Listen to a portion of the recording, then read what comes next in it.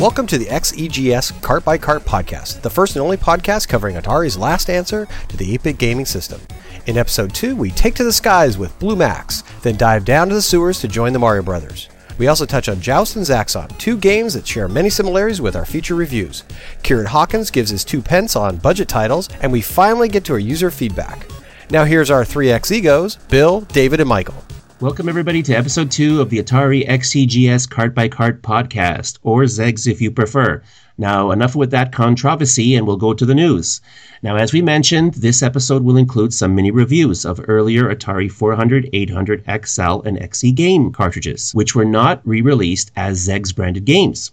We couldn't help but notice some similarities between each pair of games that we were reviewing and decided that there's no time better than right now in this episode to talk about Joust and Zaxxon. There were only about 3 dozen ZEGS titles out of 100 cartridges that we're hoping to cover during the life of this podcast. So we'll be doing synergistic mini reviews now and then, and may even cover certain sets of earlier carts in their own segments or entire episodes to help chew through the full list of games that we're going to review during the life of this podcast. Chiptune artist Michelle Sternberger, also known as Compute Her, was kind enough to let us use the Atari 800XL version of her new single, Software, as a theme song for our podcast. Software is the first single off her new album, The Seduction of Compute Her, and yes, that's a Commodore pun. It's available in 7 remixes, including versions done entirely on the Commodore 64, Nintendo NES, and Game Boy, and more. For those who don't know about Michelle, her past projects include work for Mark Mothersbaugh of Devo, Sony Creative Software, and the Smithsonian American Art Museum, as well as some Xbox Live games, among others. Oh. Yeah. Along with her solo work, Michelle is also part of 8-Bit Weapon, a chiptune band formed by her husband Seth back in 1999. And when Seth and Michelle finally decided to get an Atari 8-Bit, I actually sent them a bunch of floppy disks with music software. And it was kind of hard to find appropriate 5.25-inch disks for the Atari to do that. But anyway, so we'll have links to Compute Her as well as 8-Bit Weapon and Michelle's announcement of the new software remixes, so you can listen to all the different versions and compare the SID to the Pokey and so forth. And a Bandcamp link to where you can buy it in our show notes. Cool. I got some exciting news. My annual Atari party out here in Northern California is scheduled. It's going to be on Saturday, July 30th at the Public Library here in Davis, which is near Sacramento and not too far from San Francisco and Silicon Valley and all the good stuff down there. We'll have a link in the show for that. It is free and open to the public. Also next month, on April 9th, a couple of other local Atarians and I are going to be hosting kind of a mini Atari party at the annual Sacramento Indie Arcade, which is a showcase of local indie game developers hosted by the Sacramento chapter of the International Game Developers Association. This one's not free, but it's $15 or less. And yeah, if you want to come out and see some new indie games for PCs and Macs and all that stuff, as well as like retro-themed stuff, and then the Ataris and some other retro games and some arcade stuff, we will all be there. So come check us out. Got some important stuff going on. Yeah. Well, I'd love to go to one of your Atari parties. Maybe you could start a GoFundMe for me. I got a lot of people I want to go fund to come to the Atari party. Yeah, I will fly first class. I promise.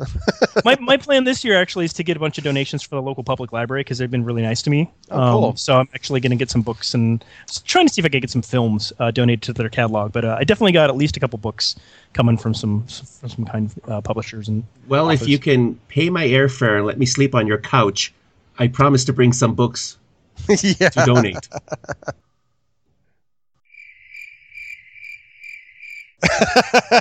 Dead silence. Moving on. Yeah. Well, I'm Okay. I was muted because I'm chewing. Sorry. I love this. The dead silence was awesome. Okay. Well, as you guys know, I have a little bit of a collectorholic, and just recently my collecting sobriety has gone into major relapse thanks to podcasts like Vectrex Radio and the ColecoVisions podcast. I am now a proud owner of 2 Vectrex systems and a few ColecoVisions. And I actually just got a ColecoVision from an Atari Age member. He sold it to me, and it's actually got a video upgrade called the F18A. Oh. And you might also know that that's also available for the TI-99 and some other retro computers. And I just got it on Friday, so I'm going to be trying it out soon. And I'm really excited about that because it basically gets rid of the flicker on the screen, and it looks great, as you could just imagine. Now, one of my coworkers is finally listening to the podcast. Hi. Hi from all of us. If you're listening to us, Hi, coworker. Yes. Yeah. Now, my coworker, which I'll leave nameless. I usually have a little bit of fun with him. He knows I'm into retro, so we'd be sitting in our cubicles, and I'd just say, "Hey, have you listened to the podcast?" "Yes." "No, I haven't had a chance." "Thanks for your support." So anyway, he finally emailed me and wanted to know how to get a hold of the podcast, and I gave it to him. So hopefully he hears this. And also, my mailman is going to be a new listener as well. Wow. Yeah, I got to know him, and he knew I was into retro, and so sort of like when a box would come, I'd say, "Oh, great, this is my Coleco," or "Great, this is my Atari thing." So it kind of started off like that first, but if you buy something from Best, I think they wrap it in that Atari wrapping paper, the tape. Oh wow. It's got the Atari logo all over it. That's always cool to get in the mail. Like, it looks like something time traveled to your mailbox. Neat. Wow. Yeah, so I'm getting used to dealing with the fame and dealing with all the peeps and everything, but there's no fortune. As I have fame, but no fortune. But anyway, now just to talk a little bit about my experience so far with the Ultimate Cart. So a bunch of people may have noticed on Facebook, I posted that I received an Ultimate Cart, and I was hacking away and modifying an XE game cart in order to fit the little board into it. And what's great about the Ultimate Cart is its ease of use. So what's the point of the cart? The point of the cart is to be able to handle multiple file and bank switching types. So for example, bank switching types are XEGS, Williams, Atari Max, SICK, SDX, OSS, MegaCart, to name a few of the diverse banked cartridge formats available for the Atari 8-bit. So for example, if you have an Atari Max MyID E2 cartridge, it supports only a limited number of banking schemes. That's where the Ultimate SD cart steps in, running a whole variety of cartridge ROMs straight from the SD. It's very convenient. Just drag and drop the files onto an SD card and you're ready to go. No need for proprietary software, and you can use your joystick to navigate through the very simple menu, and you press the fire button to load the file. Oh, neat. So the MyIDE 2, that one's a compact flash based, right? I believe so, yes. Okay, yeah. See, that's my problem. Is I've got all these laptops with SD cards and phones with micro SD. So I've got a lot of things that do SD, but I don't have anything that does CF anymore. So that's kind of why I've held off on the MyIDE. I have SIO2 SD for disk emulation, but something like the Ultimate SD sounds like a pretty good solution as well. Yes. Because again, like you said, the drag and drop. I run Linux, so I'm always kind of like limping along when it comes to some of the software. Yeah. Unless people are writing in Java. Or yeah. And I don't like Java that much. The future. You like C# better? Yeah, well, so if you do take a look, I will leave a link in the show notes. But if you do take a look and go to his website, you'll find out that what motivated him to produce this card was that he did a lot of, I think, programming himself, but he just had a whole collection of these different kind of flash cart devices, because not every cart would do every kind of bank switching scheme. Right. So that was the purpose of this cart, and it's a FPGA-based cart. And I believe also it's been updated now, so it will also run XEX files as well. So yeah, I think Bill said, what's the guy's name who created it? The person that I know directly, who I originally saw posting on Atari Age, he goes by Electro Trains. Oh, okay. That's pretty cool. Now, real quick question about the ColecoVision, the F18, because I'm familiar with it for the TI-99, which it's completely awesome.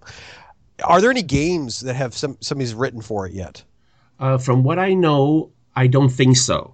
Oh, okay. But from what I've seen, the games do seem to look much better. Oh, they are. And even if I'm not incorrect, I have seen some things, I believe, online. There's just a few limited, the ColecoVision F18A mod videos, but I remember seeing one in which also almost it seemed to change slightly like the aspect ratio of the game. Yeah. So it kind of looked more like an arcade game. Now, is that the original game, or is that the original game modified to look like that? I don't really know.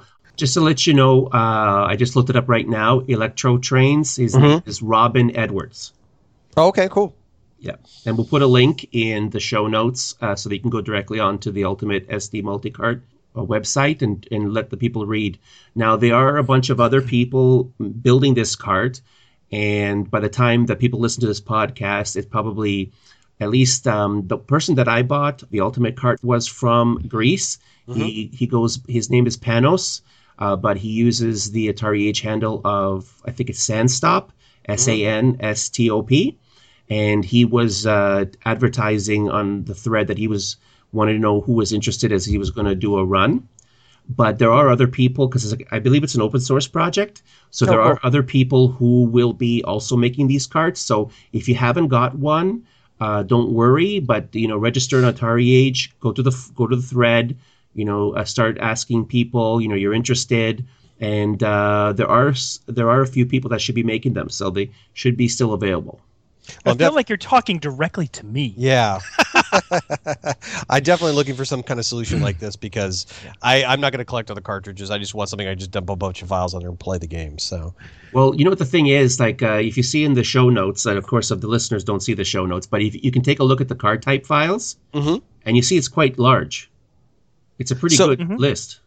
So you ran into one problem with one of the games that you said it was something to do with the header, and somebody already had a solution for it. So that's good. Yeah. So what had happened was I downloaded the Mario Brothers XE version off of Atari Mania, and it was a ROM file. But the thing was, the header on the file was missing the correct bank switching scheme. So it would give an error on the Ultimate cart. So what happened is a really nice member from Atari Age. I basically attached the file, the image that wasn't working for me, and he went ahead and gave me a working copy. And he told me when I asked him what was the issue, he said it was a bad header. Oh, okay. But now, Bill, being that I'm completely ignorant when it comes to stuff like this, could you explain to my other ignorant people like me what exactly, when we're talking about the header of the file, what it means? Well, no, because I don't deal with ROM files. So much from our resident expert. Well, yeah, I mean, like I've got an Atari Max flash cart, and I have it loaded with a bunch of executables that you would normally load from DOS. I mean, that's as far as I've gone. That's why I'm interested in the Ultimate SD, because that means a drag and drop. I don't need to plug in a device and into USB and boot up Windows and blah blah blah to get things loaded. So, listen, I'm going to tell you the whole thing about this card is the ease of use. That's cool. It's just all I do: take out the SD card, plug it into my computer, throw a bunch of images on, put it back in the ZEGS, fire it up. And all of the games are in alphabetical order, and you just navigate with your joystick, and you press your fire button, and you go. Sweet. It's awesome. So I know Mario Brothers is a 64K game, and I know this because I just downloaded a ROM and and unzipped it and saw that it was 64K. Wow. Do either of you guys remember what the actual cart bank size is? I think it's 128K. No. I mean, No. on the Atari, the actual width of memory that the cartridge can take up is only 8K, right? So That's anything correct. over 8K. Yeah, okay. So anything Bank over 8K switching. requires bank switching. So, Yep. And I think like some of the OSS carts might have been some of the earliest that actually did that trick. So but I know that in order for you to get a copy of this game that would work on an Atari Max cart, you actually I went on the forums. The Atari Max has its own forums. And I went there, and somebody had created one that was modified to work on an Atari Max flash cart. Okay, and then since the Ultimate SD can simulate the Atari Max cart, Oh yes, you can basically use that as well, right? yeah. Because now they've updated the firmware where it will now also do executables. Oh, well, I mean, isn't right. that the XEX? Is that what we call executables?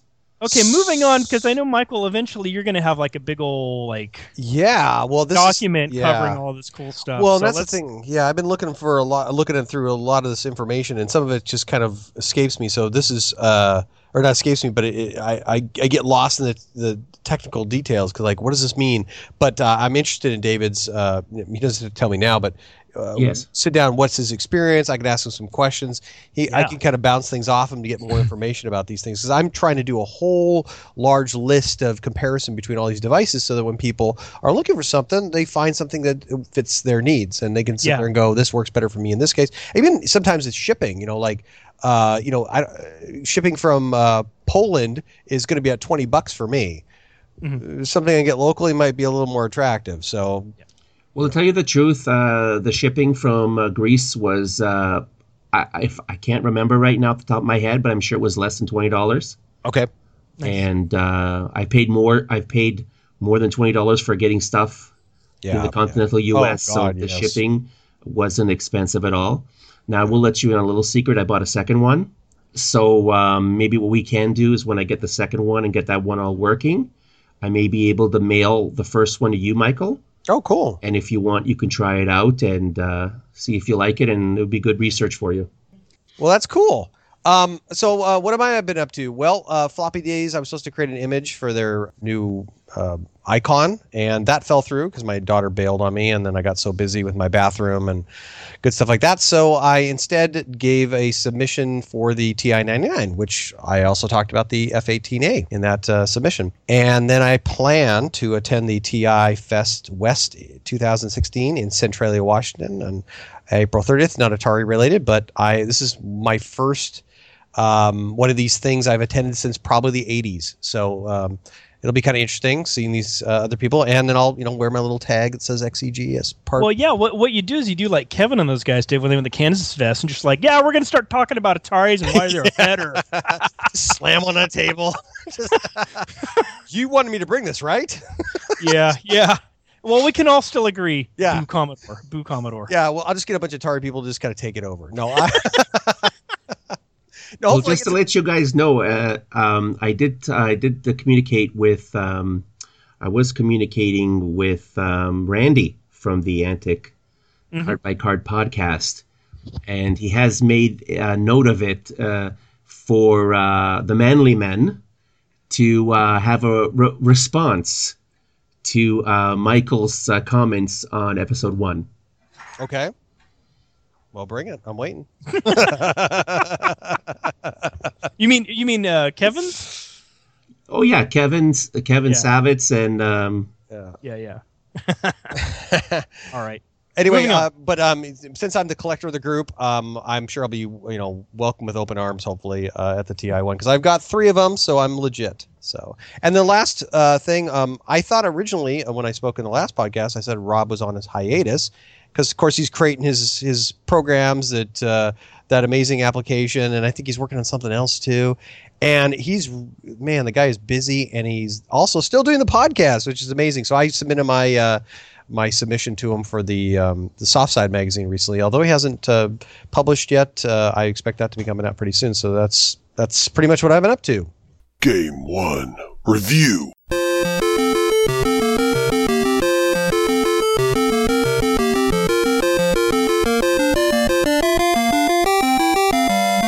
So first up, we're going to review Mario Brothers for the XE game system. This one was published by Atari in 1988, model number RX8103, and this is a platform game. So this game was developed by Sculptured Software, which was founded in 1984 and later acquired by Acclaim in 1995. They focused mostly on porting games, especially from arcade to console. They did a lot of 8-bit ports between 86 and 88, and then moved on to Super Nintendo and some of the more new 16-bit stuff soon after that.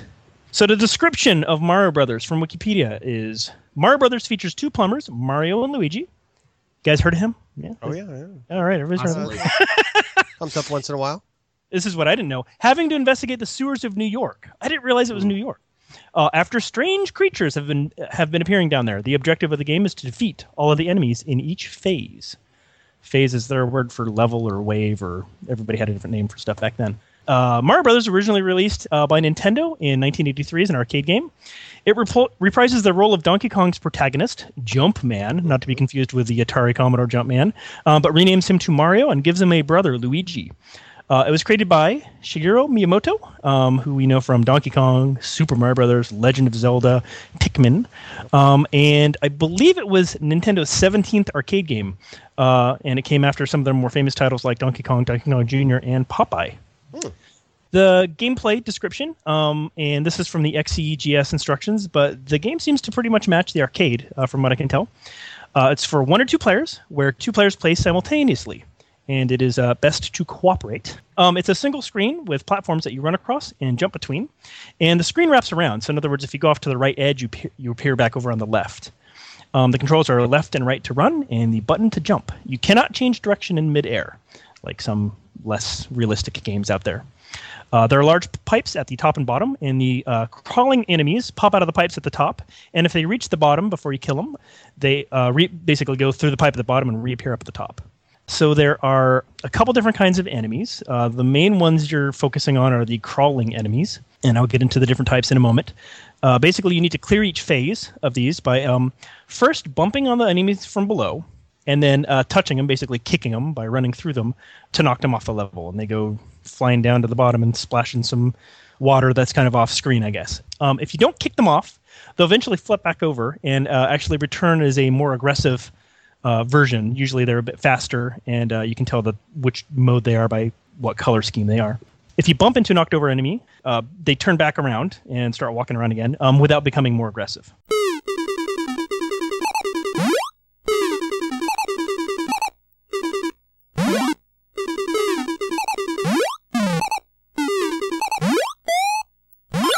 The last surviving crawling enemy immediately switches to its most aggressive mode. And if you ever played Dig Dug, that's kind of like once you get all but the very last baddie, he kind of starts going extra fast. Mm-hmm. But in Dig Dug, they're trying to get away from you, whereas in this one, they're just more aggressive. So they're actually more dangerous. So after you kick an enemy off the screen, a coin appears from the last pipe that the enemy came out of up at the top. And you can run through it or bump it from the little platform below to collect it. And these coins will return in Super Mario Brothers and basically every game Nintendo ever made after that. So kind of like Pac-Man when you gobble multiple ghosts with one power pellet. In Mario Brothers, you get increasing points for kicking multiple enemies off screen in succession. So, for example, you can get 800 points for the first one, but if you immediately knock over another one, you get 1,600 points for that, 2,400 for the next one, 3,200 for the next one. So if you get hit 4 real quickly, you can actually get 8,000 points versus, doing them one at a time, getting only 3,200 points. So that's a good way to get a high score. All right, so the types of these crawling enemies include the shell creepers, which are turtles, basically. And if you know anything about Super Mario Brothers, they look basically like Koopa Troopers. Sidesteppers, which are basically crabs. What's special about them is they actually become mad when you first bump into them. So you actually have to bump them twice from below before they flip over and you can kick them off. There's the fighter fly, which is some kind of insect, kind of like a firefly, I guess. I don't know. Weird pun. It actually hops as it crawls around, so you can only bump it while its feet are on the platform. So you have to time it pretty precisely to get it to knock over. And then finally, later on, there's something called the slip ice, which is a little snowman guy. He actually dies when you bump him from below. And he slides around the screen, and he eventually stops on a particular platform and turns into ice. And it becomes slippery and hard to run on. So if you try to stop, you don't do that little and stop. You actually just keep going until you probably crash into some other enemy. So every few phases, new kinds of crawling enemies appear. There's different combinations of them that they start mixing them up with. And then there's a few other kinds of enemies. There's the fireballs. They can be destroyed by bumping the platform right below them when they're actually really close to it. There are blue ones, which appear on the left or right edges of the screen, fly across it, whatever level they're on, and disappear. And then the orange one, which actually appears and just kind of bounces around like a pissed off warlord's flame or breakout ball or something. You just bounce all over the place, and just hated those. Oh, I hate those. And then there's icicles, which I believe her in this game, but I'm not that good at this game to get far enough to actually find it. I've never gotten up to that level. Yeah, they begin forming at the bottom of the platforms, and you have to punch them before they fully form to destroy. They first appear in phase 16, which that's way further than I think I've. And then every few phases, there's a coin phase, and it usually seems to appear right before they have a new kind of enemy to introduce. So, for example, you play a couple levels with the shell creepers, then there's a coin phase, and then there's the first level that introduces the sidestepper. You have a time limit to collect all the coins on the screen. The first one, they give you 18 seconds, but then after that, you only get 13 seconds to jump all over the place. And basically, the coins kind of hang from the bottom of the platforms, so you actually have to jump and probably come up with a really good scheme of jumping certain places to collect them all before time runs out.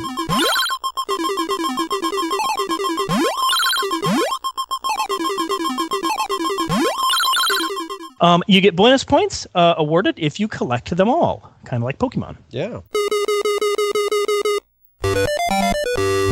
There's also a PAL box at the very bottom. And first time I saw that again was in Super Mario Bros. 2 for the NES. It was a little object you could pick up, carry around, and then drop. And in both games, it basically hits all the enemies at once. Except for in regular Mario Brothers, this game that we're reviewing, they have to be touching the platform. So if they're in a pipe, or if they're falling down, or if it's a fighter fly that's hopping, it's not going to do any damage to them. And the other thing to remember is if you already have some knocked over enemies, it's going to knock them back upright. Yep. Which is, I kind of, if I play it with my son, I'm like, let's just get the POW out of the way because he's just going to screw me up if I'm about to kick a guy and all of a sudden he's resurrecting him. If you lose a life by touching one of these non-flipped enemies or a flame or a icicle, you reappear floating on a little platform at the very top. The platform eventually disappears after a few seconds, and then you drop straight down, or you can move off it or jump off it whenever you want to. And from what I can tell, you get extra lives. Extra life at 20,000 points. I'm not sure if it's every 20,000 points. That wasn't actually clear to me. Legacy. So let's see. Legacy. I'm guessing you need to get to 40,000 points then. I don't know if I've gotten to 40,000 points. Because then you would know. Yeah, I don't have a high. Well, I mean, if I did, it was a long time ago. Yeah. I don't have a high score binder like Shinto. All right, so Legacy. There are tons of ports, remakes, releases as mini games within other games. I'm not going to list all of them, but basically, if you touch anything that has Mario on it, there may or may not be a Mario Brothers of some version, at least hiding in it, if not right there up front. So it was followed up, obviously, by Super Mario Brothers for the Nintendo NES/Famicom in 1985, and it became Nintendo's flagship series. And you can still see Mario all the freaking heck everywhere. He's basically their mascot, and he's pretty cool. So you don't see Luigi quite as much. No, he didn't. He wasn't in Super Mario Brothers. It's funny. It's like, we liked you in the Mario Brothers, but no, he is. But if you play two-player, player 2 plays as Luigi. So does he really? Yeah. Oh my gosh! Wow. Yeah. I guess I didn't have any friends, so to play with. Yeah. Wah, wah. He did have some of his own games. He had Luigi's Mansion and stuff like that. But yeah, no, Mario is basically the loved son, I suppose, of Nintendo. So kind of going reverse legacy here. The XEGS version that we're talking about here, this aforementioned 64 kilobyte version, is not a port of the 5200 version from 1983 that Atari released. That version was actually cracked and ported to the 400, 800, and the XLs back in the day, back in Ferg, by Glenn the 5200 man, and obviously released illegally. And it is available for you to download today. An official 8-bit release of that was planned, and a prototype exists, and it was shown at the January 1984 Atari Home Computers catalog, but never came out. So comparing this one to that one, in my opinion, that earlier version has nicer looking pipes, and it has more complete animations when the turtles flip back over. In the arcade and the 5200 versions, the turtles kind of hop out of their shell, and they're basically like naked, and they put their shell back on and flip over. In this one, they just kind of like kick their legs a little bit and then flip over. Right. But otherwise, it's not quite as solid as a port. It's missing a lot of features because it's a much smaller game. The graphics a little bit more. It's not exactly flickery, but it's kind of like when things overlap, they kind of cancel each other out. It's kind of an XOR effect or something. Right. But I did have a poster of this from one of my Atari Age magazines, I think, up on my wall when I was a kid. Oh, wow. Yeah, I was. I know. Lots of people had like rock bands and bikini girls and stuff. No, I had 5200 Mario. Well, when I was a teenager, since I was a nerd, my mother had somebody come and paint a mural of the USS Enterprise NCC 1701 on my wall. Wow. But was it the 1701 or the 1701A? No, or B? 1701, old school. Wow. That's That is, yeah. Your friends probably, after the D&D games, are probably very impressed to see that. Well, I made a Doctor Who TARDIS out of a shoebox for my 4-year-old. Yeah. So Is this a nerd competition? Fight. yeah. All right, notable features of Mario Brothers for the XEGS. You can start at different phases, basically based on the first appearance of enemies. So you can start at level 1, the first level, obviously, with Shell, and the icon for that is the Shell Creeper. You can start at phase 4, which is the Sidestepper, little crab guy. You can start at phase 6, the Fighter Fly, or you can start at phase 9, the first one with the Slip Ice. Still 7 levels away from that icicle that I've still never seen, but so you can use the start, select, and option console keys or the joystick to change the options, 1 or 2 players and level, and to start the game. The title screen actually switches to an attract mode with a demo of gameplay, which is cool. So if you just leave it turned on, it plays itself. Before each level with a new kind of enemy, including every level that you can start from on the title screen, it includes a little demo explaining how to deal with the enemy. So, for example, it says, bump from below as a turtle goes by and Mario bumps him, and then jump up and Mario jumps up, and then kick him and he kicks him, and collect coin, and then you begin the game. So that's pretty cool.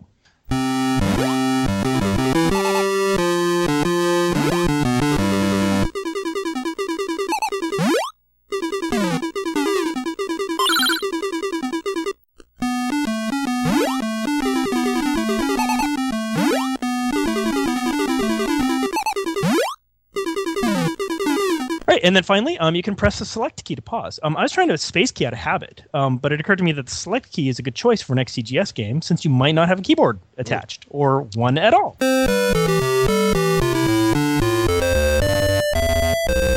All right, where to buy this game?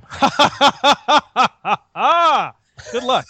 I cannot find it at Best Electronics, Beansy Computer Visions, or Bravo Sierra. I found one listing of it on eBay back in late January for $99. Oh my God! Well, that's card only. That's eBay for you. Yeah. So when I die, this is gonna be one of those cards that my wife has to sell to pay for my funeral or something. Seriously. But by the time you die, it'll probably be worth nothing again. It'll be junk. No, don't say that. I put all my money in cards. Oh God. No, I bought this. So I bought this game from some computer electronics store back in the day, 88, 89. It was right around, maybe it must have been 90, right around the time the Super Nintendo came out. Yeah. And I'm like, oh, cool, I can still get a Mario game for the Atari. Oh, look at that. I knew it wasn't Super Mario Brothers because I had that on the NES, and I knew it wasn't the Super Mario's, Mario World, I guess, on the SNES, because it was sitting right there doing its cool thing. But man, I still walked away with that $30, $40 game, however much it was back then. And it was, the last cart, and maybe cart number 5 I owned probably, that I bought back before I got on the internet back in the early 90s. So let's see, some other ports reviews are out there. The 7800 Game Boy Game Podcast episode 20 covers Mario Brothers for the 7800, and presumably eventually both the 5200 Super Podcast and the 2600 Game Boy Game Podcast will review those particular systems versions of the game. So let's talk about reviewing this game. Here's what I gave it, and these are out of 10. And graphics, I give it 8 out of 10. It's got really nice multi-frame animation with very little flicker. It's a little off compared to the arcade. The pipes seem a little bit flat. Mario and Luigi have kind of green skin. I think maybe they're not feeling so well being down in the sewers, maybe. Their face is a little bit of a different shape than I'm used to, especially after having the Super Mario Brothers on the Nintendo at the time. To me, that almost seems like some hacker could come through and change the sprites and I'll be happy. And it's not a fantastic example of the hardware capabilities of the Atari. I mean, it doesn't have like hundreds of colors. It's not doing 3D animation. That said, it does a really good job at recreating this arcade game. Sound effects, 7 out of 10. Music, 7 out of 10. It's got the music on the title screen. It's got the different intro musics for each different kind of enemy. It's got the new level start music. It's got the bonus music when you get all the coins at the end of the coin phases. Playability-wise, I give this a 9 out of 10. I mean, I almost said I'm not a Super Mario Brothers fan. I'm not a super fan of Mario Brothers, let's say. But, I mean, this one is one I definitely do come back to every once in a while. And now that I got that Ed Ladin double stick controller for the 7800, it's like playing the arcade. It's so nice. Controls, 10 out of 10. It really feels just like Mario Brothers. Replayability, 9 out of 10. So my average is 8 out of 10. David, what did you give this? Well, Bill, I gave it an 8 out of 10 for graphics. This game actually was programmed from the ground up for the XC line, and it's a great upgrade to the original 8-bit 5200 cartridge version. The turtles have good animation, especially with their little mouths moving. Mario and Luigi do look a little seasick, as their faces are kind of green in appearance as compared to the original 8-bit game. Now, for sound effects, I gave it an 8 out of 10. It's got a decent variety of sounds. Music, I gave it a 7 out of 10.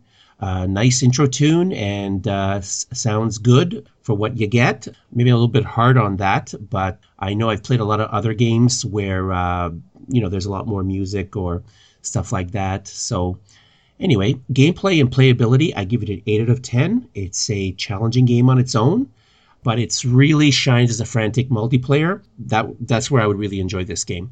The controls are a 9 out of 10. Controls are good for the most part. I have to get used to the sliding mechanic, and you got to be running in a certain direction to jump in that direction. I found myself a lot of times just pressing the button to jump, and I just went straight up and back down.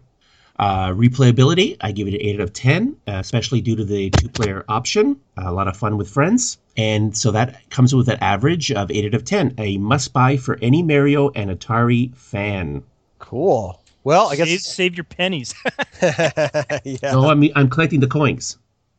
Oh, God. I think buy the game eventually on eBay for $99. Yeah. So I give the graphics a 7. It looks very similar to the arcade games, but the colors are sort of limited and they look kind of blocky. Sound effects, again, very close, but not exactly. Music isn't exactly the same. So all these things are getting very close. So I give that a 7, I give the music an 8. Gameplay and playability, I give it an 8.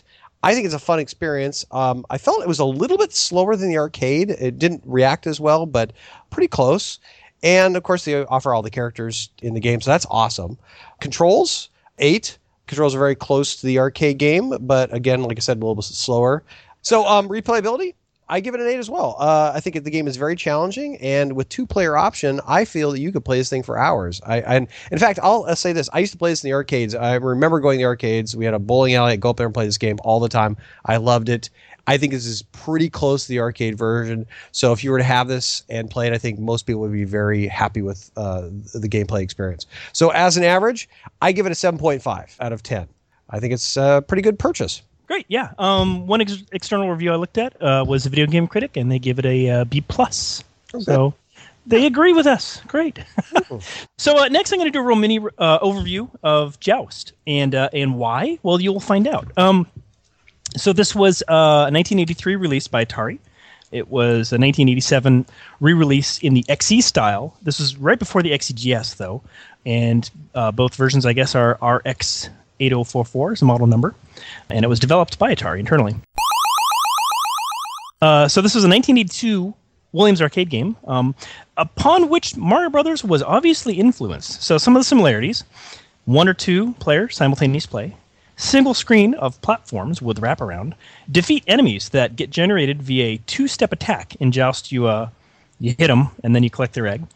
If you don't do the second step, the enemy regenerates as a more aggressive form. So in Joust, they hatch and you get a different kind of bird. Left, right, and up. So in Joust, it's flapping versus Mario's jumping, but that's it. Left, right, and button.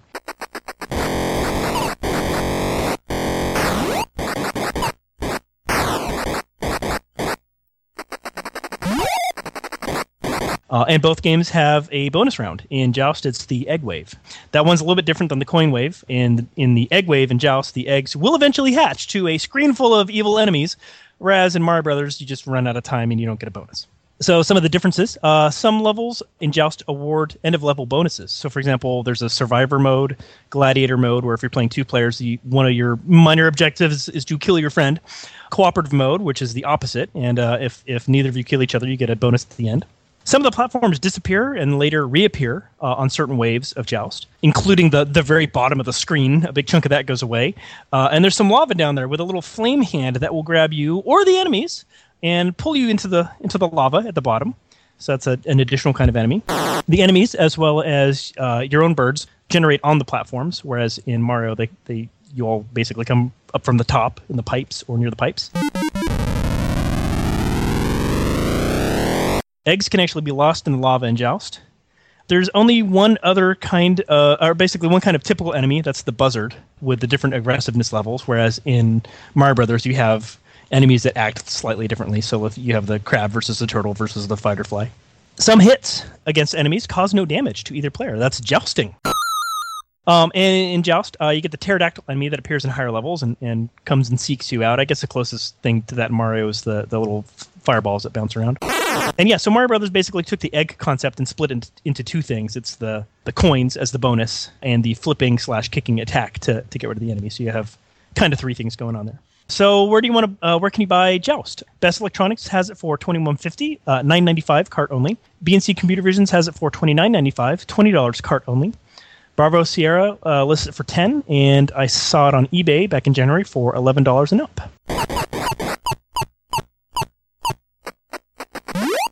So yeah, check out our friend Karen's Laird's Lair Excellent Arcade Games video number 5 over on YouTube for a review of Joust there. And our friend Phil, the No Swear Gamer, in his episode 5 of the 7800 Game by Game podcast, he talks about the 7800 version of Joust. Cool. Game 2. Review.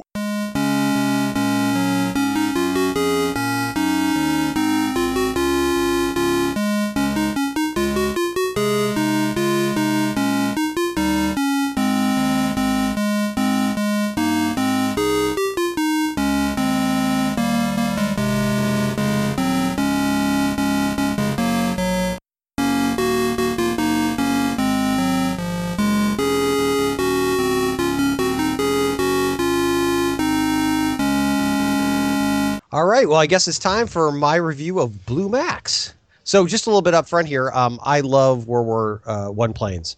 I played Red Baron in the arcades back in junior high, and when I got the ST, I played Knights of the Sky. It was a little bit slow on my ST, but still I'd play hours of that. And then when I got my PC, I joined a couple of squads online playing Red Baron 3D. And just a little shout out to my squads, Yasta9 and PJ666. I actually purchased Blue Max on disc, but these were games that really captured my interest, and I really enjoyed the game when I originally purchased it. So the publisher was originally Synapse Software. I guess in the UK they were called Synsoft, and they also went as US Gold at some point. Then Broderbund purchased them in late '84. Atari also produced it for the XEGS. They're on there. The model number is RX8081. It's an action game. And like I said before, it was developed by Synapse Software. Sculpture Software also did the port. And the original designer was Bob Polin. And the guy originally was a blackjack player. And then he went to a game programmer. So that's an interesting job change. The cover art was Tim Boxell. And it's just a single-player game. So let me read the description on the XEGS box. The description on the disc box is slightly different and actually more interesting. But it's June 1915. World War I is raging. The Allies are trying to hold on to Europe, and the Royal Air Force is a key weapon launched against the Axis powers. While flying a reconnaissance mission, Max Chadsworth sees his entire squadron cut down by the enemy. He vows to avenge the death of his comrades and shoots down 20 planes in the following month. This daring feat makes him one of the greatest fighter pilots in history. Relive Chadsworth's exploits as he flies over war-torn Europe. You are the Blue Max of the RAF in command of the biplane fighter bomber. Enemy fighters dive and attack. Machine guns are chattering. From the ground, guns mounted on tanks and ships fire salvo after salvo. Your mission is to bomb the enemy's airfields and bridges and destroy as many planes as possible.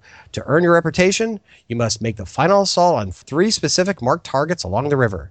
You have only 1 aircraft and limited fuel. Good luck, Ace, for crown and glory. Which I found none. You found yeah. So let me give you a description of the game. The gameplay is similar to the game Zaxxon. I think we're all familiar with that game.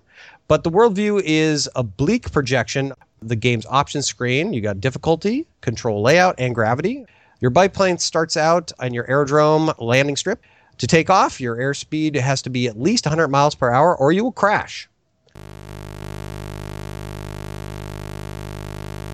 Destroy the planes, tanks, cars, bridges, anti-aircraft guns, ships, using your machine gun or bombs.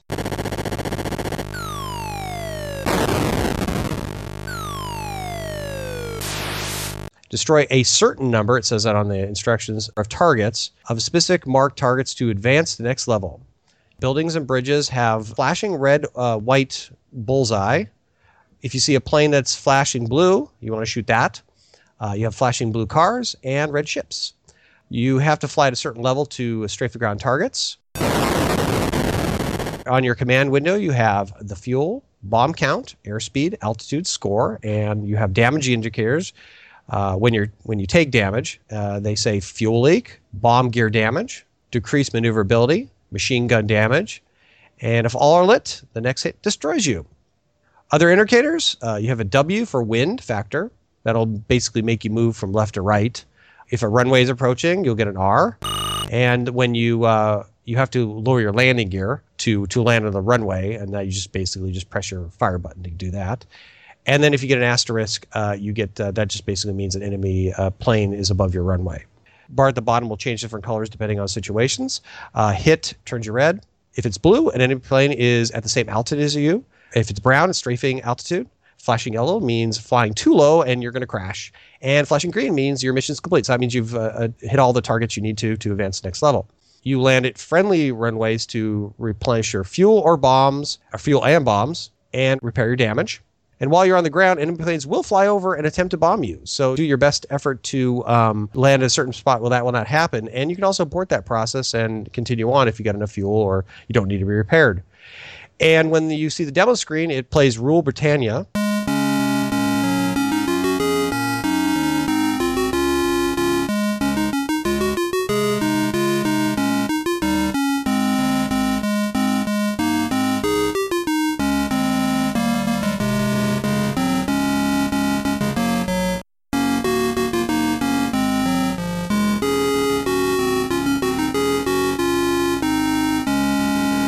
And the title and the publisher are displayed.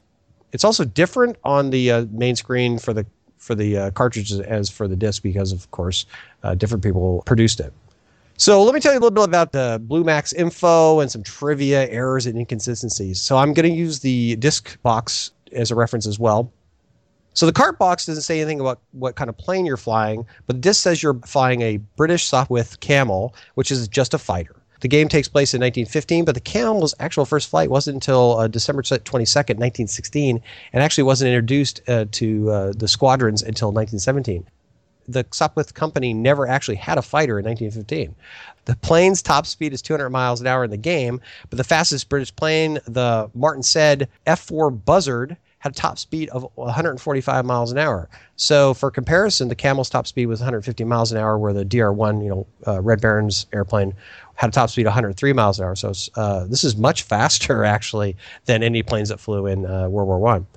Bob Poland's other games were Puzzle Panic, and he also did the follow-up, BlueMax 2001. The title of the game is a medal from the German order. I'm going to pronounce this wrong because it's French. Pour le mérite. Pour le mérite. Thank you. I need a Canadian to pronounce it properly. It doesn't mean I said it properly. Well, you're closer to French speakers than we are down here. It's la bouche. Your mouth. And formerly known as the Blue Axe. The disc box explains why our hero is actually called the Blue Axe, but the card does not. Or I should say the card's box does not. For the British, the top score for World War I was a guy named Edward Mickey Mannock, which he got a total of 61 kills. There's another thing in there, tanks. Actually, tanks were not available to the military, or at least the Germans, until 1918, so the end of the war. So you're shooting things that never actually existed in 1915. You need to lower your landing gear. There was no actual aircraft in World War I that actually had lowering landing gear. So I think that's just a feature of the game, but inconsistency. And they also mentioned the Royal Air Force in both the disc and the cartridge box. That actually didn't exist until after the war. They actually called themselves the Royal Flying Corps. This game also appeared at the same time on the Commodore 64 and a year later on the ZX Spectrum. There was a follow-up game called Blue Max, Aces of the Great War, and it appeared on the Amiga and MS-DOS in 1991, but it was a first-person shooter, so really wasn't exactly like this game. Where can you buy this game? Best Electronics, of course, has it $18 loose copy. B&C Computer Visions, $30 in box and $20 cart only. And eBay sealed, $35, cart only, $15 to $19. And we have a few other ports and reviews. We have Antic Volume 2, number 7, October 1983, Compute, issue number 44. Atari Mania gave it a 7.8 out of 10. YouTube's have some videos on this. Antic interview with Bob Poland, and just recently, actually. And they also interviewed Ihor Woloshenko, and he was the co-founder of Synapsys. So what's my review of this game? What I liked about the game? Can I say pretty much everything? I love this. No, you're not allowed to say that. It offers slightly challenging levels, which is nice. Constant challenges. I mean, you get one life. Come on. If that's not realism, I don't know what is. And you can bomb moving cars, which is totally sweet. And the cover art is absolutely awesome. I'd love to hang it on the wall. What could use a little bit of improvement? I mean, small little improvements. I would have liked to seen the multiple life option. I'm sure David would have liked that as well. Mm-hmm, me too. Balloons appeared a lot in World War I, and there was no balloons. So that would have been kind of cool as an obstacle. And I noticed that when I was shooting some of the planes, the bullets seemed to have gaps. So I'd be right behind a plane and be firing, and eventually as he flew to a certain position, I would hit him. So it seemed like maybe could have been me, but it was like maybe the bullets. So out of 10, I gave graphics 8. Smooth scrolling. I love the perspective of the game. City looks a little bit sparse, but still looks good. For sound effects, I gave it a 9. You get guns, flak, engine sounds, bomb falling sounds, explosions, and water splashes. For music, I give it a 7. You hear Rule Britannia, which sounded pretty good. It's a good rendition of the song, but it isn't original, so I'll give it a little bit less. Gameplay and playability, I gave it a 9. You get 3 levels of difficulty, plus you get that gravity option, which pulls you down to the ground. And then when things blow up, you get flashing and shaking. It makes it very challenging. Controls, definitely a 9. I like the fact that you get the normal as well as inverted stick options. Nice.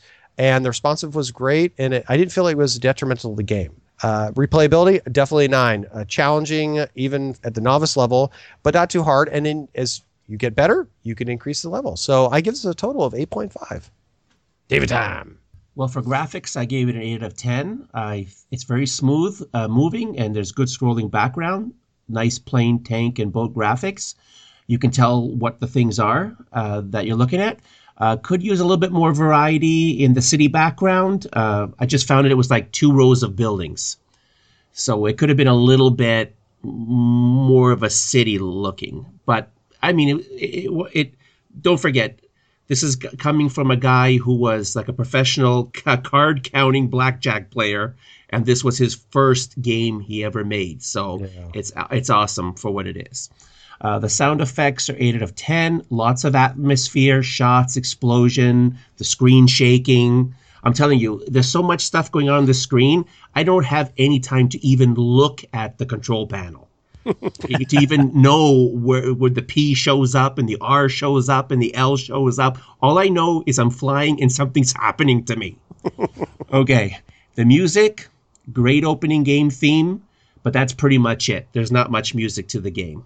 It's just usually the intro, and that's about it as far as I found. But don't forget, I didn't finish the game, so please, everybody, take my review as with that caveat. I am not. I think I got, what was that level I got? What was it, landing strip sweeper? So just remember that. Okay.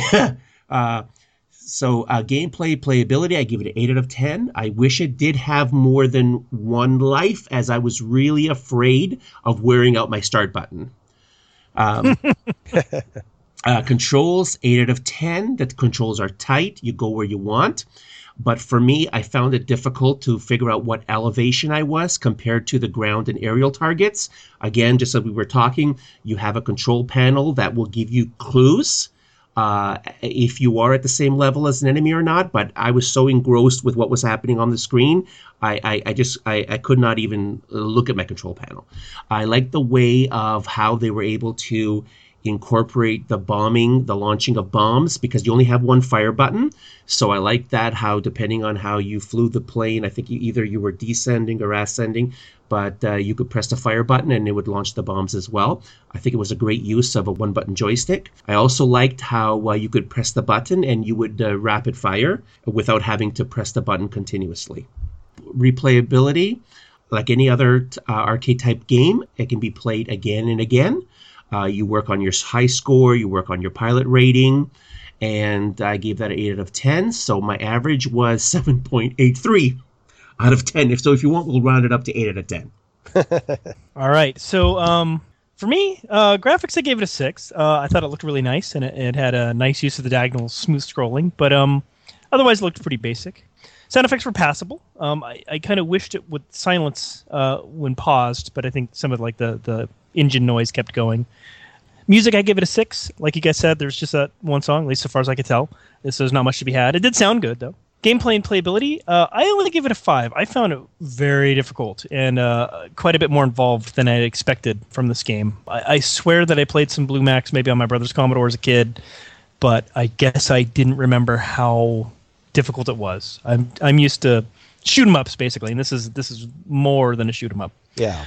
Controls, I gave it a 6. I really wish you could use the keyboard for bombing. I don't know how many times I crashed or did something stupid because I was trying to bomb by hitting fire and down, and I just basically lose altitude until, oh crap, it's a tree. Replayability, I only give it a 5. I think it's a fairly impressive game, but it's not up my alley, so it's not something that I would really return to. After a few rounds, attempts will maybe be a better word, and in one of those almost included a successful landing, but not quite. I ranked Air Cadet at about 1,030 points. So my average is about 6 out of 10. Are you sure you're not working for the Axis? Yeah. You guys ever watch Blackadder?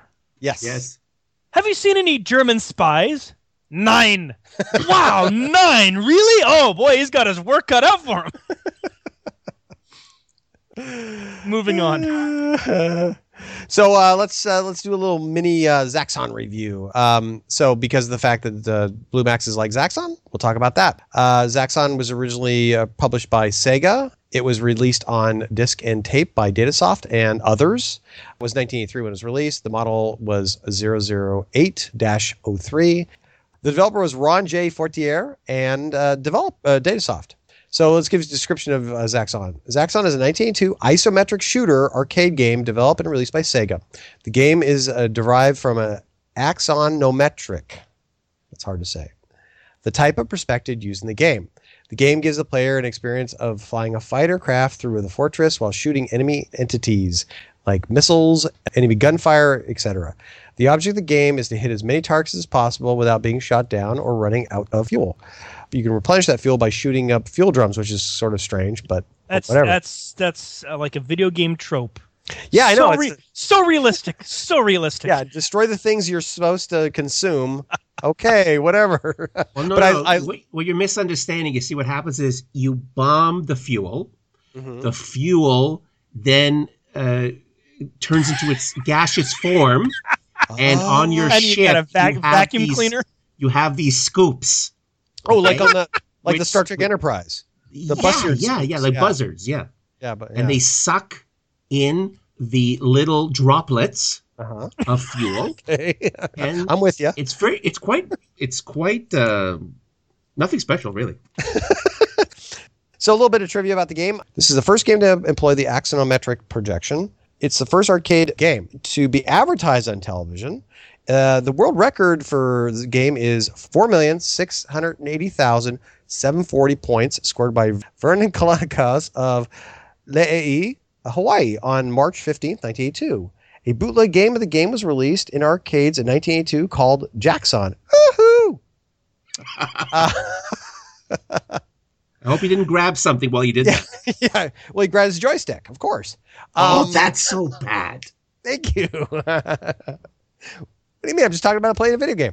The ports. Shut your mouth. Yeah. Shamon. Ports. The ports were for the Atari 8-bit 2600, which was a head-on version of the game, and the 5200. Intellivision also had the head-on perspective. I'm guessing those games be called Zach's Head-On instead of Zach's? Oh, that's good. Nice. No, that was good. Very quick. Commodore 64 and Amiga, Apple II, MS-DOS, MSX, Z80 Spectrum, My Toaster, Sega SG-1000, Master System, Zaxxon. This was for the Master System. Actually, was a 3D version of the head-on. TRS-80 color computer, Dragon 32, which was pretty much just a TRS-80, TRS-80 Model 1, and ColecoVision. And then you have a clone for the T99 called Arcturus. The Amstrad CPC was called Zax, BBC Micro was called Fortress, and TRS-80 Color Computer, which I already said there was actually an official version, but I think this one came out before that, Zaxxund. Das ist gut. Yeah, it does kind of sound German, doesn't it? And of course, there was a sequel called Super Zaxxon, because I'm surprised it wasn't called Turbo Zaxxon, because it was the 80s. Everything was called Turbo. Let me compare the arcade version to Blue Max. So first of all, you're in a plane. You have air-to-air combat, and the ground fire can hit you. You have an altitude indicator and fuel indicator, and you have a score. Differences. Well, as I mentioned, Zaxxon is axonometric, while Blue Max is oblique projection. Blue Max has bombs and guns, where Zaxxon just has guns. You can take damage in Blue Max, and Zaxxon you just die. Zaxxon is a fantasy game in space, and so it's a totally different setting. What? Yeah. I mean, the World War I actually happened. I know. You got to read the history books. You've just made me know things that I never knew. I know. Star Wars seems real. It's not, and World War I was real. So just little information for you people out there. You shoot things in Zaxxon to get fuel, but in Blue Max you have to land. In Zaxxon you don't have any specific targets to hit, where with Blue Max you have marked targets. There's multiple lives in Zaxxon. Of course, you only get one in Blue Max. And you get 2 players in Zaxxon, where Blue Max you only get 1. Zaxxon has a fixed control layout, where with Blue Max you can change it up. So where can you buy this game? Well, before you go to there, remember, Zaxxon, Zax off. Zax off. Zax on, Zax off. Good night, everybody. So where can you buy this game? eBay had it for $44 and the cart only in 2015. A little high. That's about all I could find. I couldn't find it anywhere else. All the other places, no cart available. And we'll provide you links and in the show notes. And what about other ports reviews? Well, Laird's Lair has an excellent Arcade Games Part 7 where he talks about it on YouTube. And the 5250 podcast has episode 2. They talk about it. And 2600 Game by Game podcast episode 10 also talked about it. So now, here's Kieran Hawkins' segment. He's going to talk about 2 budget games, Joe Blade and BMX Simulator. Cool. Awesome music in that game, by the way. Oh, yeah. Hello everybody, it's Kieran here with the voice from the UK on the Atari Zegs podcast. Now, I am going to give a brief rundown of the other things that have been discussed on the programme so far.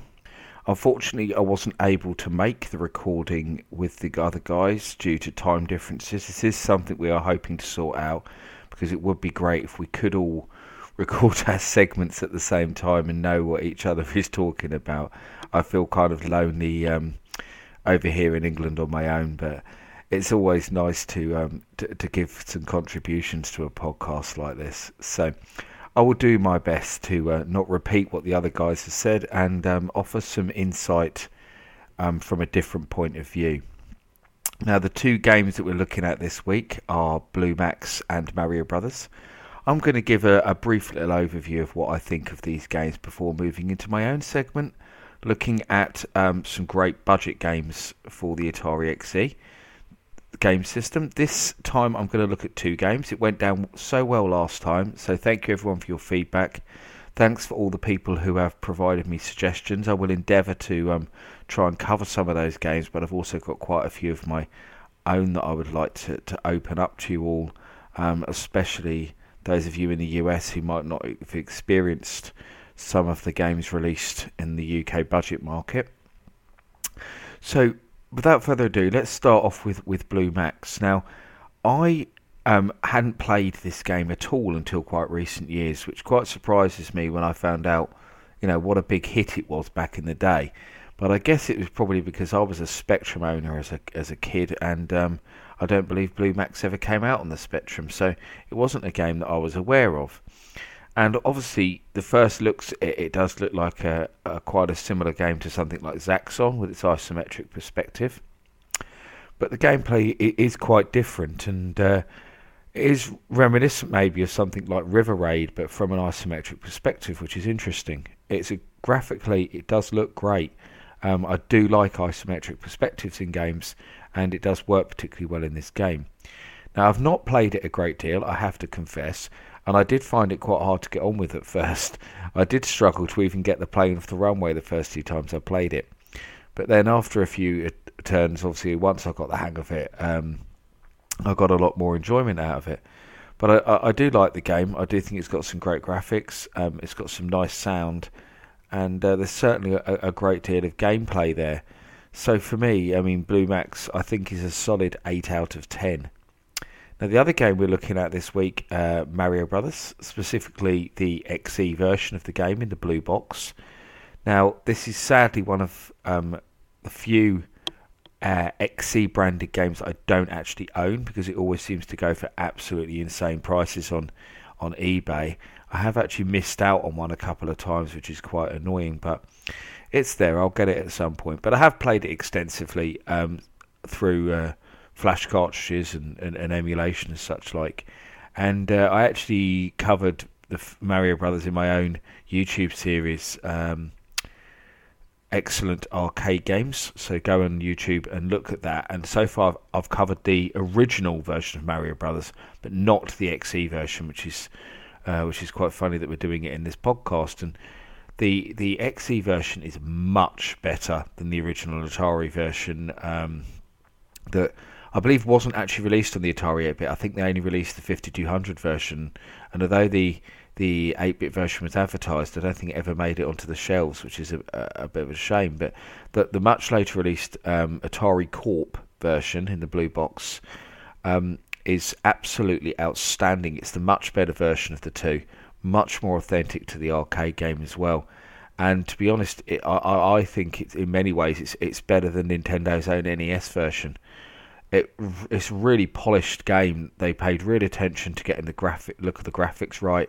The sound in particular deserves a special mention, I think, because they included all the small pieces of music from the arcade game. They got all the sound effects perfect, and it plays extremely well. It's a really polished version. And my interesting bit of trivia for this episode that's going to link some of the things that we've already talked about together is that the XE version of Mario Brothers was programmed by someone called Peter Adams at Sculptured Software. Now, one of the things that Peter Adams was most famous for was doing the Commodore 64 conversion of Zaxxon. Now, we've already talked about Zaxxon in this episode because obviously of the similarities to Blue Max.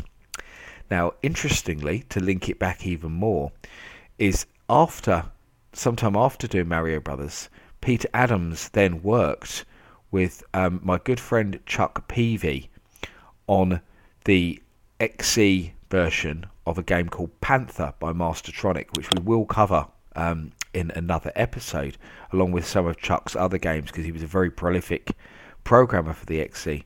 Now, Panther, for those who don't know, is an isometric shoot-'em-up, very similar in style to Zaxxon and Blue Max. And also, to link it in even more, Chuck Peavy was the man responsible for converting Blue Max to play on the XE game system from a cartridge. So there we go. That links all those together there. There is actually a strong link between Blue Max and Zaxxon via Sculptured Software and Peter Adams, who programmed Mario Brothers. So, interesting bit of trivia for you all there. And to give Mario Brothers a score, I think it's a definite 9 out of 10. The game is one of the best two-player games available on the Atari 8-bit, and it's a shame that it's so expensive to buy, because I think it is a must-have game for the XE. I mean, I'm not generally a fan of platformers, and I do not like the Super Mario Brothers game at all. I've never got on with any of the Super Mario Brothers game, but I do have a great fondness for the original Mario Brothers. Ever since I played it in the arcades and on the Atari 2600 as a kid. Okay, so we'll move on to my segment here. And we're going to look at some more budget games. I explained, obviously, in the last episode what budget games in the UK were all about. They were cheap games on cassette that you could literally pick up from your local newsagent, bookstores, as you call them in America. They would be on little racks, and they generally cost $1.99 or $2.99. So you could buy them with your week's pocket money. And often they offered very good value for money, and many of them were just as good or even sometimes better than many of the full price releases that were around. And certainly in the UK, it gave a new lease of life to the XE machines. And many people who bought the XE game system over here did actually buy the tape drives at the same time, so they could play the cassette software as well as their cartridges. Now, the first game I'm going to look at is a game called Joe Blade. The company that made it were called Players. A bit of trivia on Players: they were the budget label of another company called Interceptor Software, who were quite big. Interceptor released a lot of very high quality full price games for the 8-bit computers in the UK, so the Spectrum and the Commodore 64 especially. And their budget label Players released games for a lot more formats, including the Atari 8-bit and BBC Micro and Commodore 16 and all sorts of other less popular machines. Now, Joe Blade was without doubt Players' biggest hit. It was written by someone called Colin Swinburne, who would go on to write 3 more sequels to Joe Blade. There was 4 games in total, though the 4th one was sadly never released, but has been leaked, in more recent years through the internet. The first 2 Joe Blade games appeared on the Atari 8-bits, but it's the first one we're going to be looking at today. And Joe Blade, in essence, is a kind of flick screen arcade adventure. You play as obviously the titular character, Joe Blade, and your mission is to infiltrate a prison and rescue the hostages. Now, you are armed with a gun to help you, and you basically enter through a door, and then each screen will feature 1 or maybe 2 exits that you can go through on different parts of the screen. You can go into the screen, out of the screen, off the side of the screen. So there's different ways of entering and exiting the rooms. Now, it's very maze-like, so sometimes you will go into a room, it's a dead end, you have to go back again. So this was the kind of game that people back in the day would have got out their graph paper and drawn maps off to help them progress. As well as rescuing the hostages, you obviously have to contend with enemy soldiers. So the enemy soldiers you obviously have to shoot, making sure you don't use too much of your ammo, because you run out of ammo, all you can try to do is avoid their fire. Extra ammo can be picked up at certain points throughout the game, so you can look out for that. Now, also, to add another stumbling block to your progress, is that randomly through some of the rooms you find bombs. Now, these bombs cannot be avoided. Once you've touched them, you have to try and defuse it. So then a mastermind style grid comes up on the screen with a series of 6 numbers, if I remember correctly, and you have to try and decipher the code before the time runs out. This part of the game, I have to say, is pretty difficult, and it does spoil it a little bit. It doesn't ruin it, but it does annoy you sometimes, because sometimes you can be doing really well. You hit a bomb, and then if you can't decipher the code, it is game over, unfortunately. So, yeah, that's the only real downfall of this game. The core gameplay of rescuing the hostage and shooting the guards is tremendous fun. It's really well executed, works really well, and there's a lot of positives in Joe Blade. Graphically, the game is quite nice. I mean, I originally played Joe Blade on the Spectrum. where I played it a great deal. I seem to remember it was actually one of the earlier games I bought for my Spectrum from my local newsagent. And the Spectrum version was all in monochrome. That was the original version. And the Atari 8-bit version has much better graphics because they've added lots of colour without really losing any of the detail. The sound is decent enough without being spectacular. So all in all, it's quite a solid product. Just say let down by the fact you have to decipher the bomb. One nice feature I should actually go back and mention from Joe Blade is that you can also grab an enemy uniform, which stops you being spotted by the guards. So that's another thing to look out for when playing this game. And for an interesting bit of trivia associated to Joe Blade is that it was actually banned in Germany because at around this time there were some very strict rules in place in Germany about anything to do with the Second World War or the Nazis. Commando was a game that was also banned and changed into a game. They changed the setting into space to get it released there, and Joe Blade was banned there too because they also felt that the guards represented Nazis and it was glorifying war in some way. So it was banned over there too. So German players never got to see it either, sadly. But yeah, Joe Blade is a good game. It's especially if you like a good challenge. It's definitely worth looking out for, I think, despite the minor annoyance of the bombs. And for me, it's a very solid 7 out of 10 game. So look it up and look up the sequel as well. I'm not going to bother covering the sequel in another episode, so we'll just mention it briefly here. But the sequel is pretty much just more of the same, but the sequel wasn't done anywhere near as well. The sequel on the Atari is basically just a Spectrum port. In many ways, they literally ripped the monochrome graphics straight across. The sound is poor. It's nowhere near as well executed. I can only assume it was a completely different person that programmed it, which is a great shame because Joe Blade 2 is actually the better game because it does enhance somewhat on the features of the first game and loses the annoyances like the difficulty of the bombs. So it was the better game. It's just a shame that the Atari 8-bit version of Joe Blade 2 wasn't anywhere near as well executed. But Joe Blade, definitely worth looking out for. Now the second budget game I'm going to cover in this episode, because I did promise to do two to make things a bit more interesting, is BMX Simulator by Codemasters. Now this is probably one of those games that's a bit more well known to Atari 8-bit users everywhere, because it was a pretty big hit anyway. It was, I believe, it was actually, I seem to remember reading that it was Codemasters' biggest selling game, but it was released across just about every computer format at the time going, and I think the NES got a version as well. I think Codemasters did a kind of multi-cartridge with several games in, and I think one of those was BMX Simulator. And it was also notable for having a soundtrack, title music by the legendary David Whittaker, and it's probably one of the best tunes on the Atari 8-bit, and it was reused in lots of demos and stuff like that.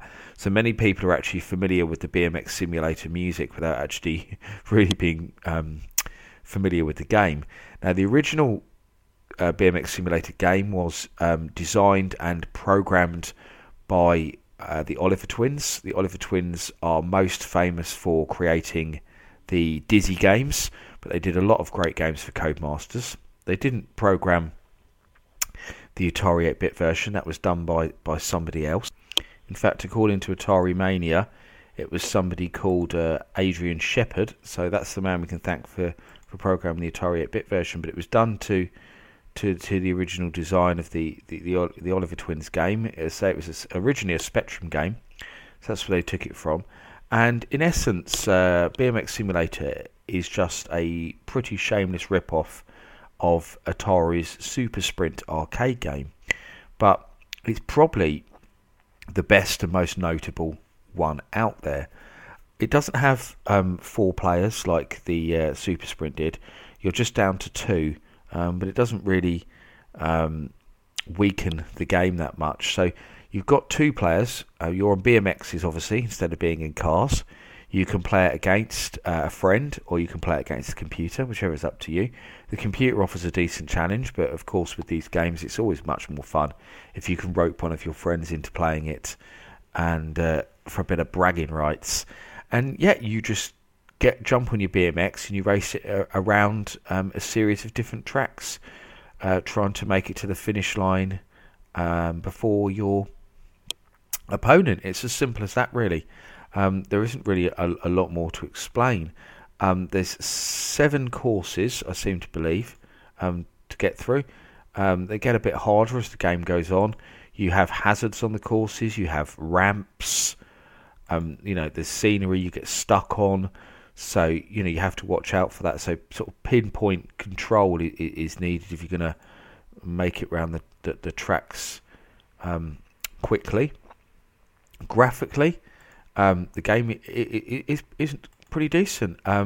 They've adopted a kind of quite brownish look for most of the graphics, but the races take place on dirt tracks, so in this case it's appropriate.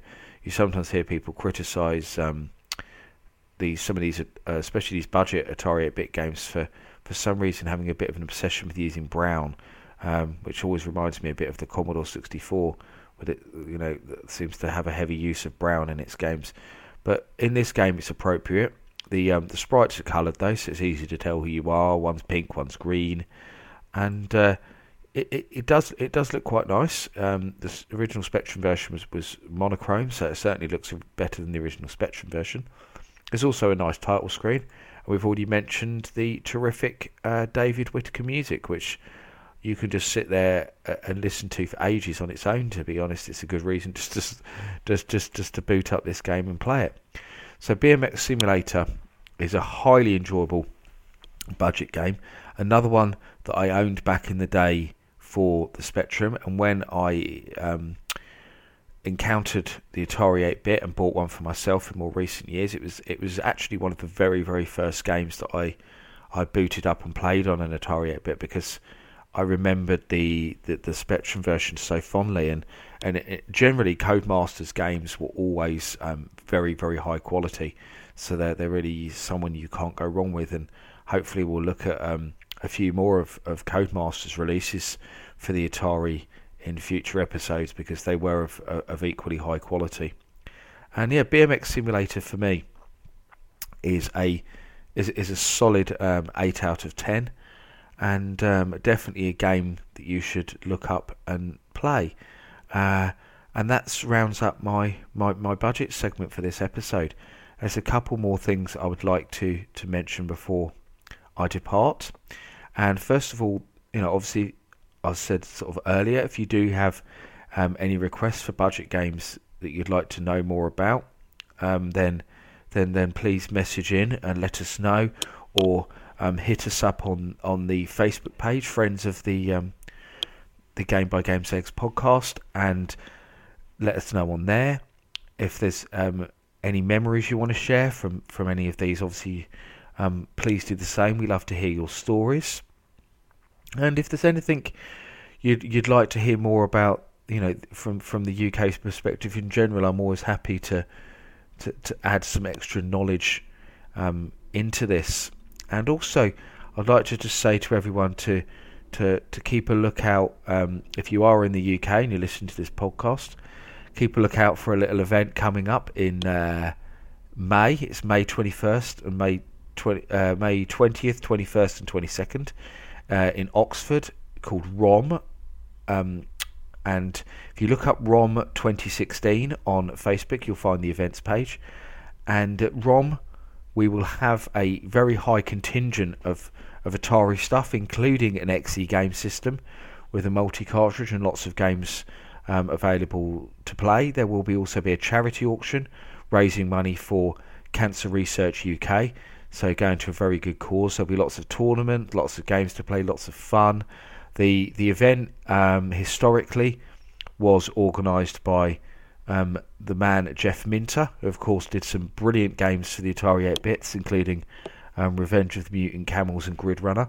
So he might pop in and make an appearance as well, as he quite often does. So if you are in the UK and you want to come to a gaming event, share the Atari love, talk about the 8-bit or anything else, and just basically have a great deal of fun. It's a real community event. It's held in the upstairs of a pub, so there'll be lots of drinking and late night gaming sessions and lots of fun to be had there. So yeah, look up ROM if you are in the UK and you fancy coming to a great event. And that's it really. I will see you all again on the next podcast. Hopefully I might be able to record alongside my friends in the next one. It would be nice. And I've also got some more interesting Atari 8-bit news for you all, but I'm going to hold back on that for the moment, and hopefully I'll have something nice to announce on the next podcast. I'm going to leave you on that little cliffhanger. Thanks for listening, everybody. Kieran signing off. Bye-bye. Okay, and now it's time for users' feedback, and we do have, believe it or not, one review on iTunes. Okay, now I want to thank Paula. I don't know who you are, but I promise you, if you send me a self-addressed envelope, the check will be in the mail. This is what Paula said. This podcast was recommended to me to listen to, and I'd have to say this is by far the most informative podcast regarding the Zegs Atari system. Although there is only one, but still, you're the best because we're the only one. Doesn't matter. We are still the best. Now, loved how you guys added actual audio from the commercial back in the good old days. Brother owned an Atari, not the Zegs, but this really brought back a lot of childhood memories from back then. She wants to know if, while reviewing the games, we can also reveal any secret codes made by the programmers. Congrats on episode 0, was a huge success. It had her learning and laughing at the same time. Enjoyed the bloopers. Thanks for making the podcast for people who truly love and appreciated the invention and keeping the brand's memory alive. Keep up the great work. Can't wait for episode 1. Well, thank you. And this is episode 2. Yeah. Well, and I think we continue to make more bloopers for her. I think that's pretty much what we produce. They're natural. They come naturally. People, they come naturally. I hope she and everyone liked episode 1 and 2 and so forth. So and 0. And the negative ones. Yeah. Okay. Shut up, Kevin. I think we got some email. Would you like to talk about that? All right, sure. RK from the 5200 Super Podcast writes, "Hey, guys. You know what the sign of a good podcast is? I don't know either. I'd have figured it out for our podcast. But I do know that I love listening to the XCGS Game by Game podcast, and I never even owned an XCGS or any Atari 8-bit. Oh, we got to fix that. I had a Commodore 64 back. Oh, I'm going to just stop reading now. No, okay. Back then, but never owned an Atari computer until the ST. I'll just so everyone knows, my brother had a Commodore 64, and we both loved playing that together. So." Cool. But still, I'm an Atari guy. But I find your podcast entertaining and informative, and it makes me wish I had an XCGS or any Atari 8-bit back in those days. I really enjoyed the last episode about Archon. I never played the game, even though I think it was available for the Commodore 64. Yes, that's true. I played Battle Chess on the Atari ST, so maybe it was kind of like that. A little bit. Battle Chess had some cool animations when the chess pieces hit each other, but in Archon, you guys battled. Whoever got the spot was whoever won, and if you both lose, nobody gets the spot.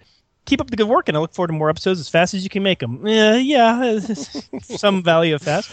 And where I never owned an XCGS, I guess that's what makes your podcast a good one. Yeah. Listen to guys talk about something I never owned and really enjoying it. Thanks, guys. Hey, you're welcome. Cool. And thanks for I never had a 5200 system, so I'm enjoying the 5200 Super podcast as well. So, yeah. And I want to say this in the spirit of goodwill. I want to thank RK for his role in the Atari 5200 Super podcast and for teaching me everything that has nothing to do with the 5200. I learned so much from him. I know about Ray Bradbury. I know about all kinds of sci-fi now. And RK, I'll be looking forward to hearing from you in the ColecoVisions podcast. Cool. And RK, I did own a 5200 for a little bit of time, but I had to move, and that thing was too big to move with me. So left it there. I just left it there. I think it's actually a monument or something right now, a statue or something. Well, you know probably what happened. The truck, get old? Michael, the moving truck was there, and it's like you had to make a decision. Are we taking the sofa or the 5200? So we also got some feedback on Atari Age, and I'll talk Yeah. about something that actually caught quite a few people. So that's cool. Michael is known as My Tech Controls, and he said, although it was a long episode, I'm sorry, but it was a lot of information. I found it very interesting and well presented.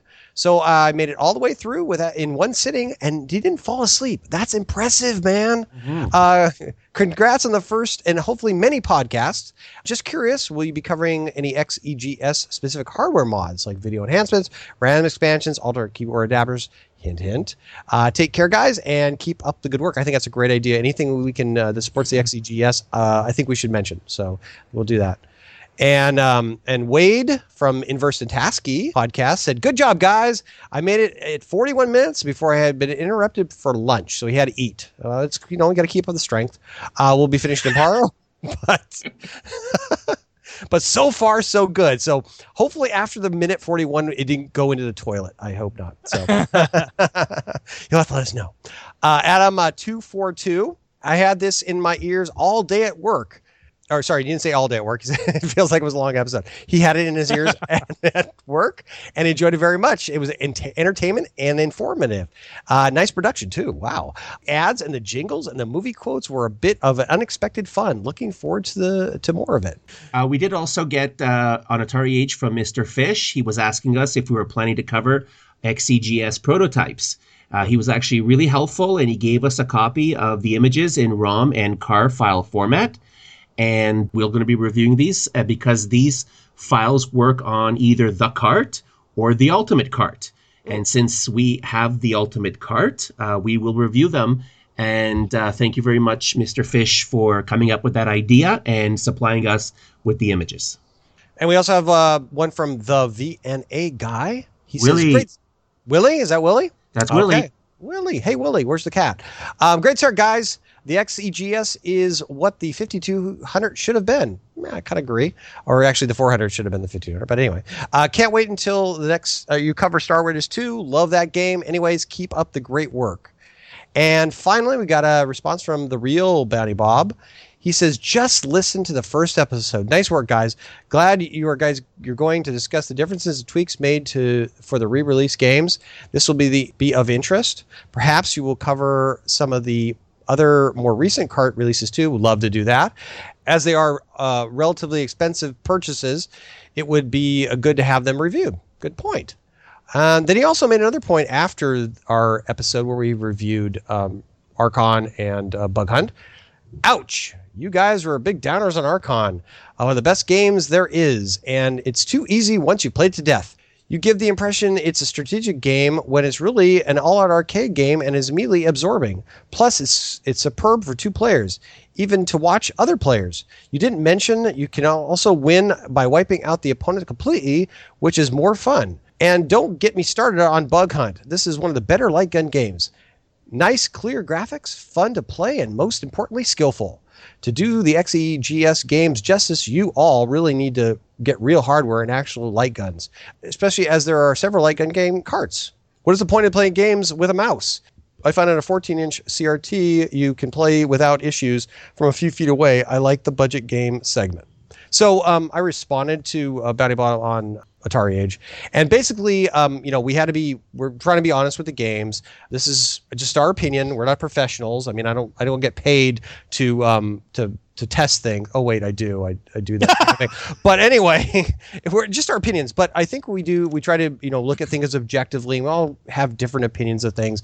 I would love to play it on the hardware, and eventually I will play some of the stuff on the hardware. But with my situation, I don't really have the room. Bill doesn't have an XEGS yet. More importantly, I don't have a light gun. So. Don't have a light gun, so we get our hands on, and Bill's the only one, but we all provide different experiences for the games where David will play on the real thing, I'll play it in the emulator, and Bill will play it on the YouTube. So Yeah, only Bug Hunt, I'm sorry. But I mean, I think that don't take things personally. I know everybody's going to feel differently about these things, but we just do our best. So I understand you want us to do it on the real hardware, but everything is an experience. Some people are not going to be able to afford the hardware. You got to play in the emulator. And yes, it's not perfect with the mouse, but it's at least something that somebody might try to play. And totally. totally. Yeah, so we appreciate your input, and thanks a lot. And finally, Snicklin says, I must say I really enjoyed it. I thought at first I might not, as it concentrates too much on the XEGS, which I'm not an owner of, but really it's not the case, and all the games on the machine also work on the Atari. I love what you guys do. I love what Antic does also, and I think that you're a good complement to each other. Well, thank you very much. We love to live up to what Antic does, because they do quite a bit for the Atari community. Mm-hmm. Yeah. All right. Also, we got some feedback over on our Facebook page. It's a little bit copious, so we're going to basically give you some highlights. Anthony Hom writes, I'm from California, but working in Taiwan, teaching English at the moment. Taiwan does not have much of a retro gaming culture. It's rough enough trying to find anything older than PlayStation 3. The majority of people here who are retro gamers are Western foreigners. And the only really way I can play anything on Atari would be to emulate it. He was born in 1985, so his first real exposure to gaming started with the NES, which he apologizes. But no, that's fine. That's fine. He says, only if I was born a decade earlier, it might have been an Atari 2600. So I'm glad he's enjoying it and kind of getting catched up with some of the stuff. Well, actually, XEGS technically came out after the NES, but it was nothing compared to the Nintendo at the time. They just owned everything. Yeah. So welcome. I'm glad you're enjoying it. And we got a couple bits of feedback from Justin Knight, who I see a lot on Facebook as well. He's over from the UK. First off, he says, listen to episode 1 and thought it was absolutely amazing. Reviews were very well researched, in-depth, and comprehensive, plus fun and enjoyable to listen to. Well, hopefully we keep that up. One improvement he asked for was using more XEGS sound effects. And you know what? I listened to...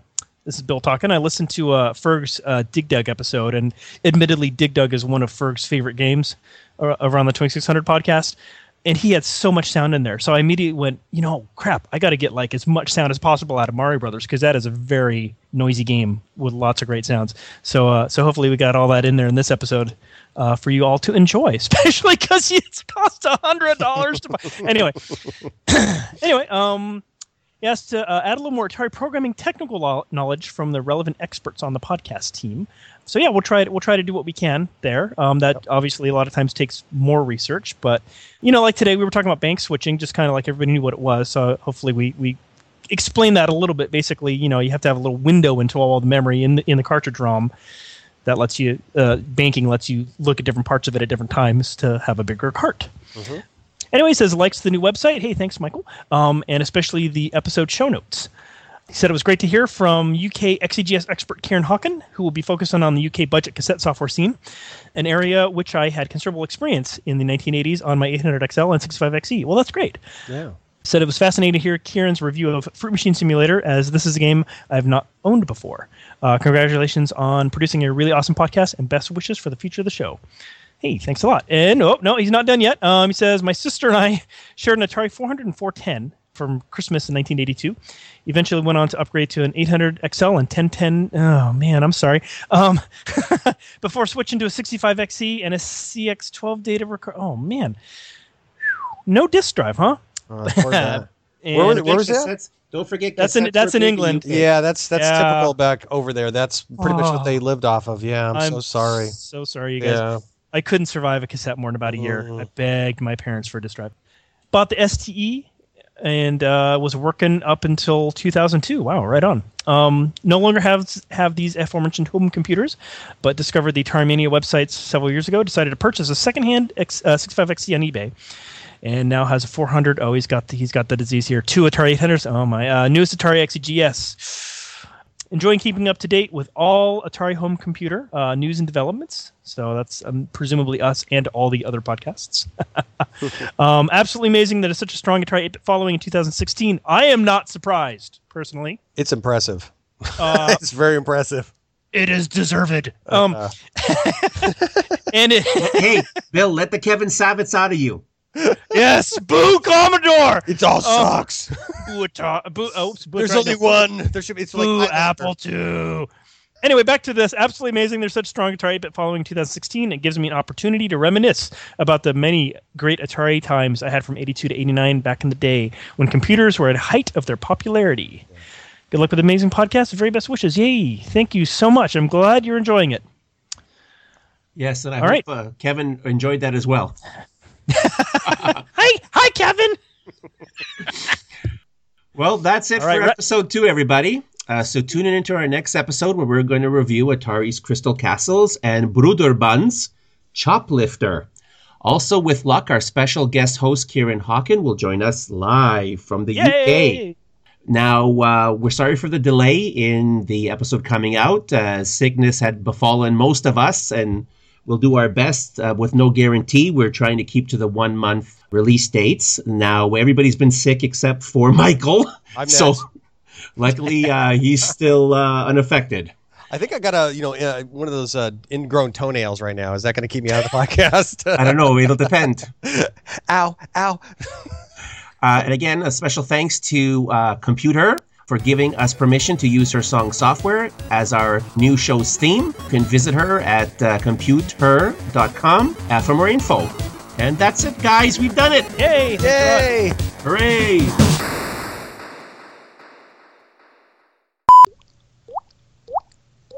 What's the... Okay. Sorry, I heard a little water dripping sound. I thought... okay. We got a regular Bart Simpson on here with us. Okay. Okay. Sobriety. Let me say sobriety. David's the Atari device lending library. That's right. So put that in the notes here. No. Okay, sorry. That's okay. Sorry, there was somebody here and they were opening and closing. They were making noise. And I can hear it, but I don't know if you guys could hear it. Well, I did hear somebody say something. Do you know that person is, or is just somebody who randomly walks in your house and starts opening things? No, I actually know who the person is, but let's make sure that that's edited out. Sticky Joe, what are you doing here? Okay, so sorry. Well, Bill, I gave it an 8 out of 10 for grammar. For grandma. For grammar. Oh, grandma loves this game.